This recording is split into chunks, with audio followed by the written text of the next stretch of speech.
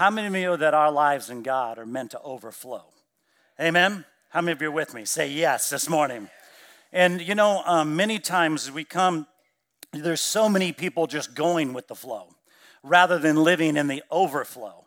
And I want to talk to you about this area of stewardship in regards to money today. And you know, as we come and talk about money, some of you are like, oh man, it's my first time here. I brought a guest and you're going to talk about money of all Sundays, of all weekends. Well, yes, it is, because it's an important topic to God, thus it should be an important topic to us, right? So we're going to talk about that. And you know, we have misunderstandings many times about money. We have wrong priorities, bad habits. Every year we have a class that's offered not only here, but throughout America, and Financial Peace University usually is taught in the fall, talking about different things of house purchases and debt and savings and how to steward God's money. And Dave Ramsey said, money is fun if you got some. How many of you are with me there? Money's fun if you got some. That's very true. We have wrong information many times about money and what the Bible says about it. And I just want to do a little rewind really quick. Those of you that were our members that was in our annual vision meeting in February, you heard those numbers of last year, and we came through a great year of giving, tithe and offering amongst the many things of lives that came to Christ and baptisms and things like that. But just to kind of go back and review, some of you might not have heard that, but $1.4 million came in for tithes and offerings in 2017. And our support missionaries worldwide was over $100,000. Our debt reduction at $36,000. Benevolence at over $14,000. We help those that are inside and outside the church, going through difficult times and seasons. Our building fund savings at $228,000. So we were able to, and we're able to currently update and expand the bathrooms with cash without having to borrow the money. So thank you. Amen. Thank you, Lord. That's a great thing. We can pay cash. Thank you for your generosity in giving to the Lord Jesus Christ first, and we appreciate that so very much. So also, we know this from last year in our tracking purposes that 35% of our church never gave financially. Out of 280 members last year, we have more members now, but out of 280 members last year, about 84% gave on a regular basis, and the other 16% are not giving on a regular basis. And so there are a number of different reasons why people don't give. There is a huge list, but just a few of them, I know because I've talked to people about this here and throughout the years of ministry, is that some are very fearful about money and giving to the Lord. There's fear that rises up. Some are mad about money, and some are sad about money. And I've talked to various groups, maybe you have as well. There are some that are sad because they want to tithe and they maybe can't. Maybe the other spouse does not allow that, and you're trying to be obedient to that. And so that's made you sad. And then there are those that I said are very fearful, and you know, all these other bills and the things to pay and the mortgage and whatever it may be. And so they haven't stepped out yet. And you know, you're kind of like out on the end of a diving board, and you know, you kind of stand there and look, and you're thinking, oh man, I'm so fearful. I don't know what to do. And I mean, should I jump in at this point? And then there's some that are mad because they only think pastors and churches only talk about money and want people's money. And as you know, in this church, we look at this very biblically, but we don't talk about money all the time here. But we want you to understand the dynamic, the spiritual dynamic in the word of the Lord as we talk about money. And so if you're mad today or whatever it may be, I just pray that by the end of this message that you would know that's the wrong place to be, and your heart would be open to what God is going to say to you in these next few moments. And I pray that you would jump in, that you would just jump in. See, the area of giving is just too important, and it really is a hard issue. How many of you are with me on that? Really, giving is a hard issue, not because I said it, but because Scripture tells us giving is a hard issue. So we're stewarding and managing the money well here at Abundant Life Church, and we're so thankful that we're able to do that. So I'm not here today to pressure you, but I want you to live in obedience towards the word of the Lord. And for you to understand, to walk in the spiritual dynamic, you are being obedient. We want you to discover that. Also, giving is a trust issue. We sang about trust today. What should the spirit in the room be when we bring God 10% of our income? Because that's the baseline right there through the word of the Lord. What should the spirit in the room be when we're giving to the Lord? And what should that moment look like? Well, Paul tells us, 2 Corinthians chapter 9. Each of you should give what you've decided in your heart to give, not reluctantly or under compulsion, for God loves a what type of giver? Cheerful giver. So he is saying this is what the spirit in the room should be, or wherever you're at when you're giving to the Lord. When you are being generous, he says you should be cheerful. Our previous church that we were part of for a number of years, that the pastor really primed that inside of the people. And so when the tithe and offering was taken up, they used to clap and shout. It was like a party in the room. You've probably been in a church service like that before, haven't you? Where they get the opportunity to give, and we get the opportunity to give, and so they're cheerful, and you understand that word cheerful in the original language is the word hilarious, right? That is it. God loves it when people are freed up from greed and worry and so filled with love and trust that they get to give with joy, and some people laugh about it and say, hey, I'm one of the strong ones, I'm one of the givers, and I'm not going to be one of the takers. Amen? That's true.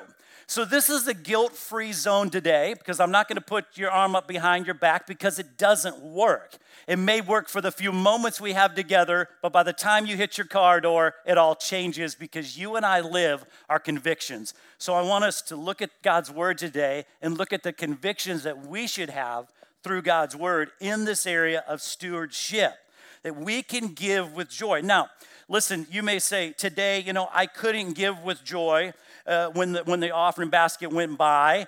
And so I'd say, okay, well, just let it go by then. You can't give that. Maybe you've been here for year after year after year, and you've never given, and you say, I can't give with joy. Well, fake it, will you? Year after year after year, just fake it at this level, okay? I'm not sure what people are looking for, but okay. God doesn't say in this passage, well, wait until you feel cheerful about it. Sometimes the joy comes first. Sometimes the giving comes first, and then the joy follows. Isn't that true? Yeah, so there's so much said in the Bible about money. Over 2,000 verses are given that talks about we have contentment and giving and greed, idolatry, work, budgeting, riches, savings, interest, taxes, the poor, and stewardship is what I want to talk about today. I want to focus on this word steward. The Bible is very clear that we are stewards, that we are to be good stewards of everything that God has given to us. There's a gifted author and speaker, Randy Alcorn, that talks about tithe, giving, and stewardship, and I'm going to share some of his thoughts with you today. The word steward, we are to be faithful stewards. Now, I'm not sure where this fell out of approval in our world that we live in, but you hear this word many times like, that's a dated term. It feels like a campaign word. It's fallen even out of like a biblical term. And some people, no, we don't even talk about it anymore. But this is not a slogan to raise money today that I'm talking about. Steward means that you and I have been entrusted with another's wealth and property, and we are charged with the responsibility of managing it in the owner's best interest. So you and I are stewards of everything that God has given to us. He has entrusted us, so we are responsible to manage it. Not only manage it, but he says, I want you to have a good investment on the return of it. Stewardship, I want to let you know, is not an elective. Are you with me? Say yes. Stewardship is not an elective. It doesn't show that in the word. It's not something that you and I can opt out of. It's not like that. Stewardship is when you get this right, you start to mature as a follower of Jesus. There is no maturity without stewardship. Are you with me? There is no maturity in our lives without being biblical stewards of all that God has given to us. Pastor Timothy Keller said, there can be no significant spiritual growth unless you put money and your attitude toward it in God's hands. It's just too massive of an issue. God is saying, if you've given your life to me, you've got to talk about this issue and you need to live this issue. We know that God is a God of abundance and overflow. Isn't that true? Then money has to be a part of the conversation and trust factor. Know this, that God owns everything, and you and I are simply managers of what he's given to us. We are the money managers, we are the talent managers, and we are the time managers. Every person in this room, you're the money managers, you're the talent managers, and you're the time managers of your own life. He owns everything, we're simply managing it. You can search all through the Bible. God says, you're in charge, it's yours. It's God that he's given to us to manage. When you start in Genesis, you see the earth is the Lord's. You see Adam and Eve. God says, I'm entrusting this into your keeping and your care. I'm delegating authority to you, and I'm giving it to you. Now you are to take care of it, and so it is ours, and we know that they messed it up. But here are a few scriptures that tells us that it all belongs to God. Everything that we have belongs to him. If you look in the Bible, and so many times we think well, it's what I've done. And that is so prideful that we think we're in charge of our whole entire life. That we are doing God a favor when really he's entrusted us to manage the affairs of this earth. Psalm 24 and verse 1, the earth is the Lord's and everything in the world, all who live in it, it's all his. Haggai 2 verse 8. It says, the silver is mine, the gold is mine, declares the Lord Almighty. Deuteronomy chapter 8 and verse 18. But remember the Lord your God, for it is he who gives you the ability to produce wealth and so confirms his covenant which he swore to your ancestors as it is today. 1 Chronicles 29:12.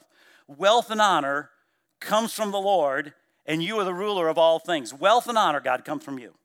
1 Corinthians 6:19 through 20. You are not your own. You were bought at a price. Amen? You are not your own.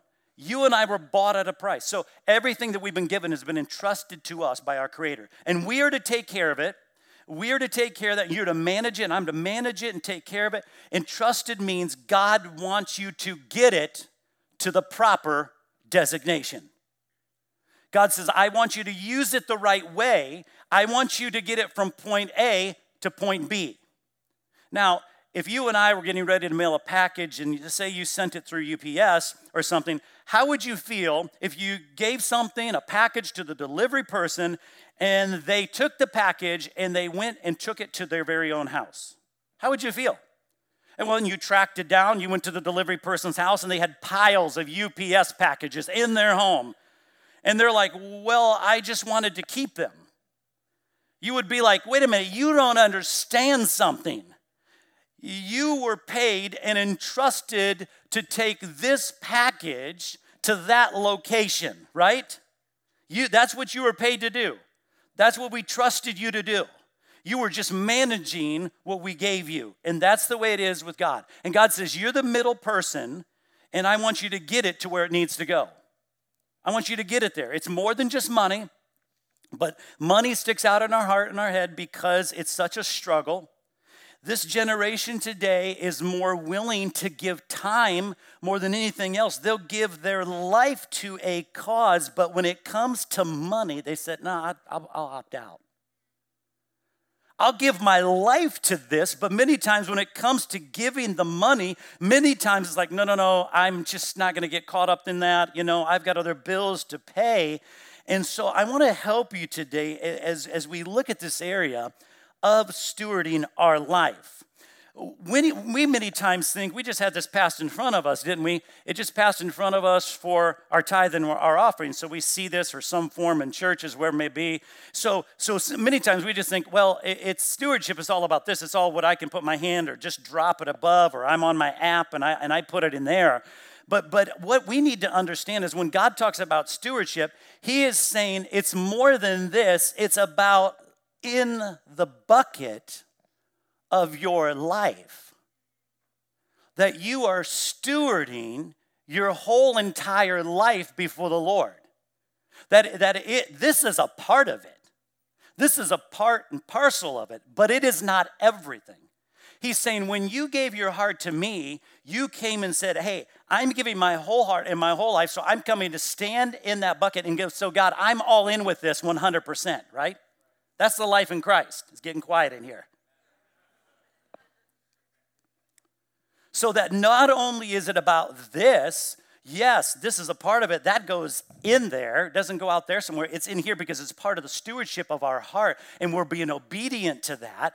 But how many of you know that when you go to water baptism, it's the same thing, that God, you're saying, hey, I want to steward my life before you. You've entrusted my life before you, and I've given it to you, and I'm all in there. And so in water baptism, you're saying, God, I used to live a certain way, and it was not good, but now I have a new life in you. And so I'm going to steward my life by living and being all in with your purposes. And then you can just keep going on and on. You can just go, wow, there's my wallet. We can take our wallets out. It all goes in there, right? It doesn't, we sometimes want to take it and throw it in another location, but it's in there, right? And so it's all a part of the stewarding process. Oh, well, it's my house. No, it's not.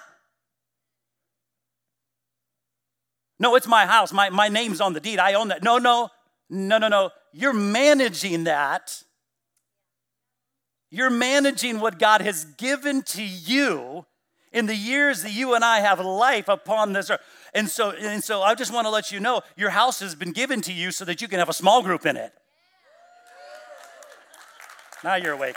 Yes. Using it for the kingdom. No, it's my house. No, it's God's house. Well, no, it's my car and it's my truck and I get to, and it's my boat and I get to do all that no, it's not. It is the Lord's first.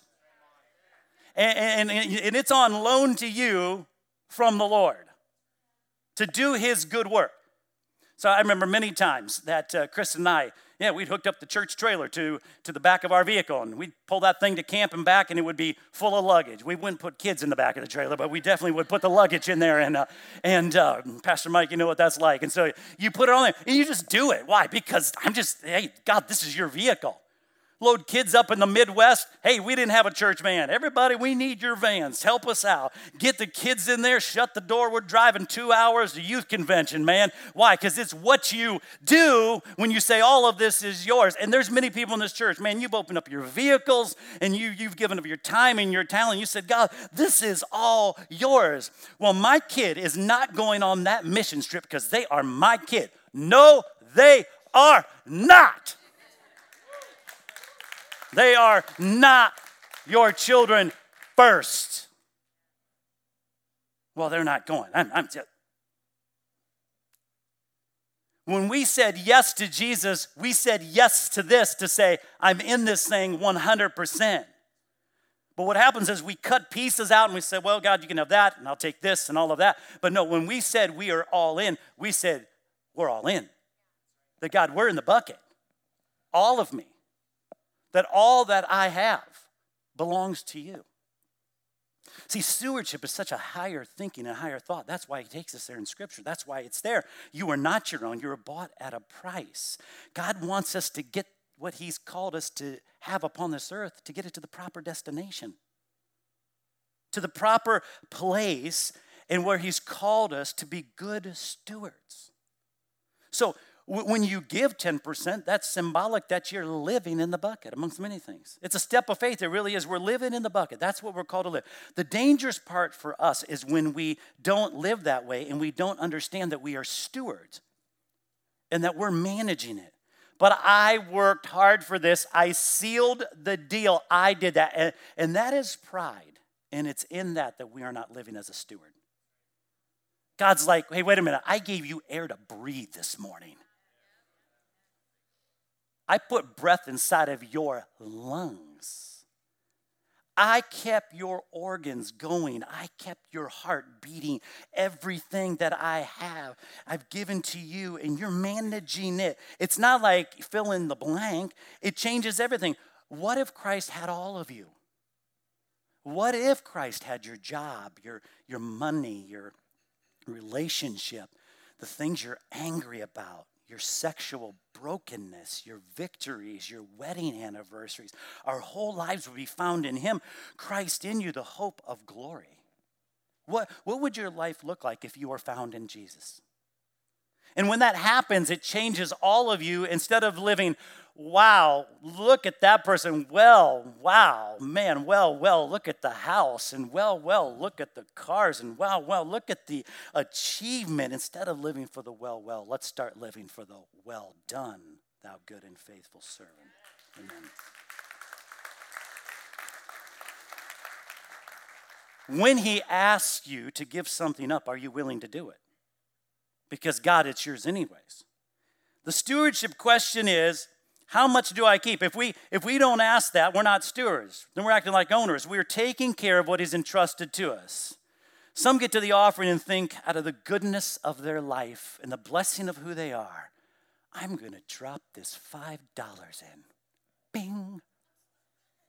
Wow, God. What do you think about that? Right? What do you think about that?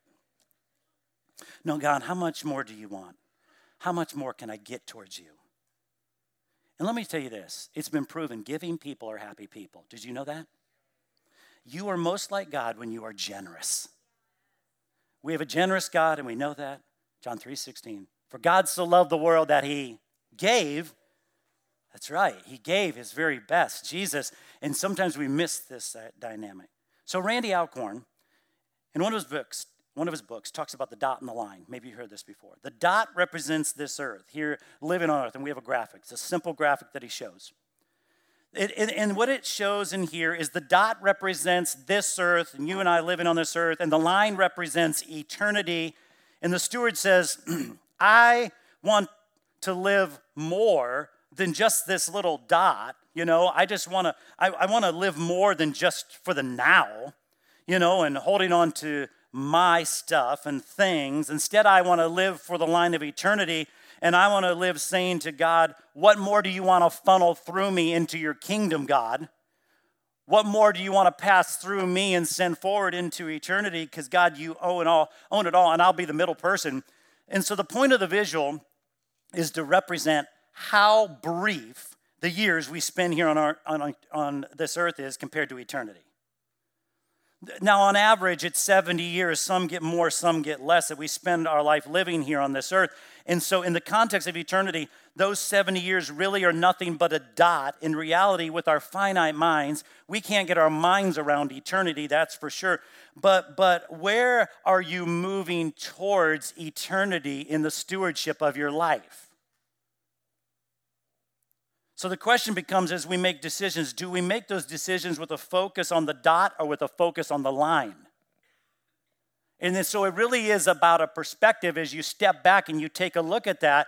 And imagine this. You're planning a trip, and say today, this coming week, you're going to get on an airplane and you're going to travel overseas many hours. And now imagine you sat in your assigned seat and you notice the person next to you is hanging a curtain. And they're setting up some pictures, you know, and all the little trinkets in front of them mean so much. And you would think, you're crazy. I mean, what are you doing?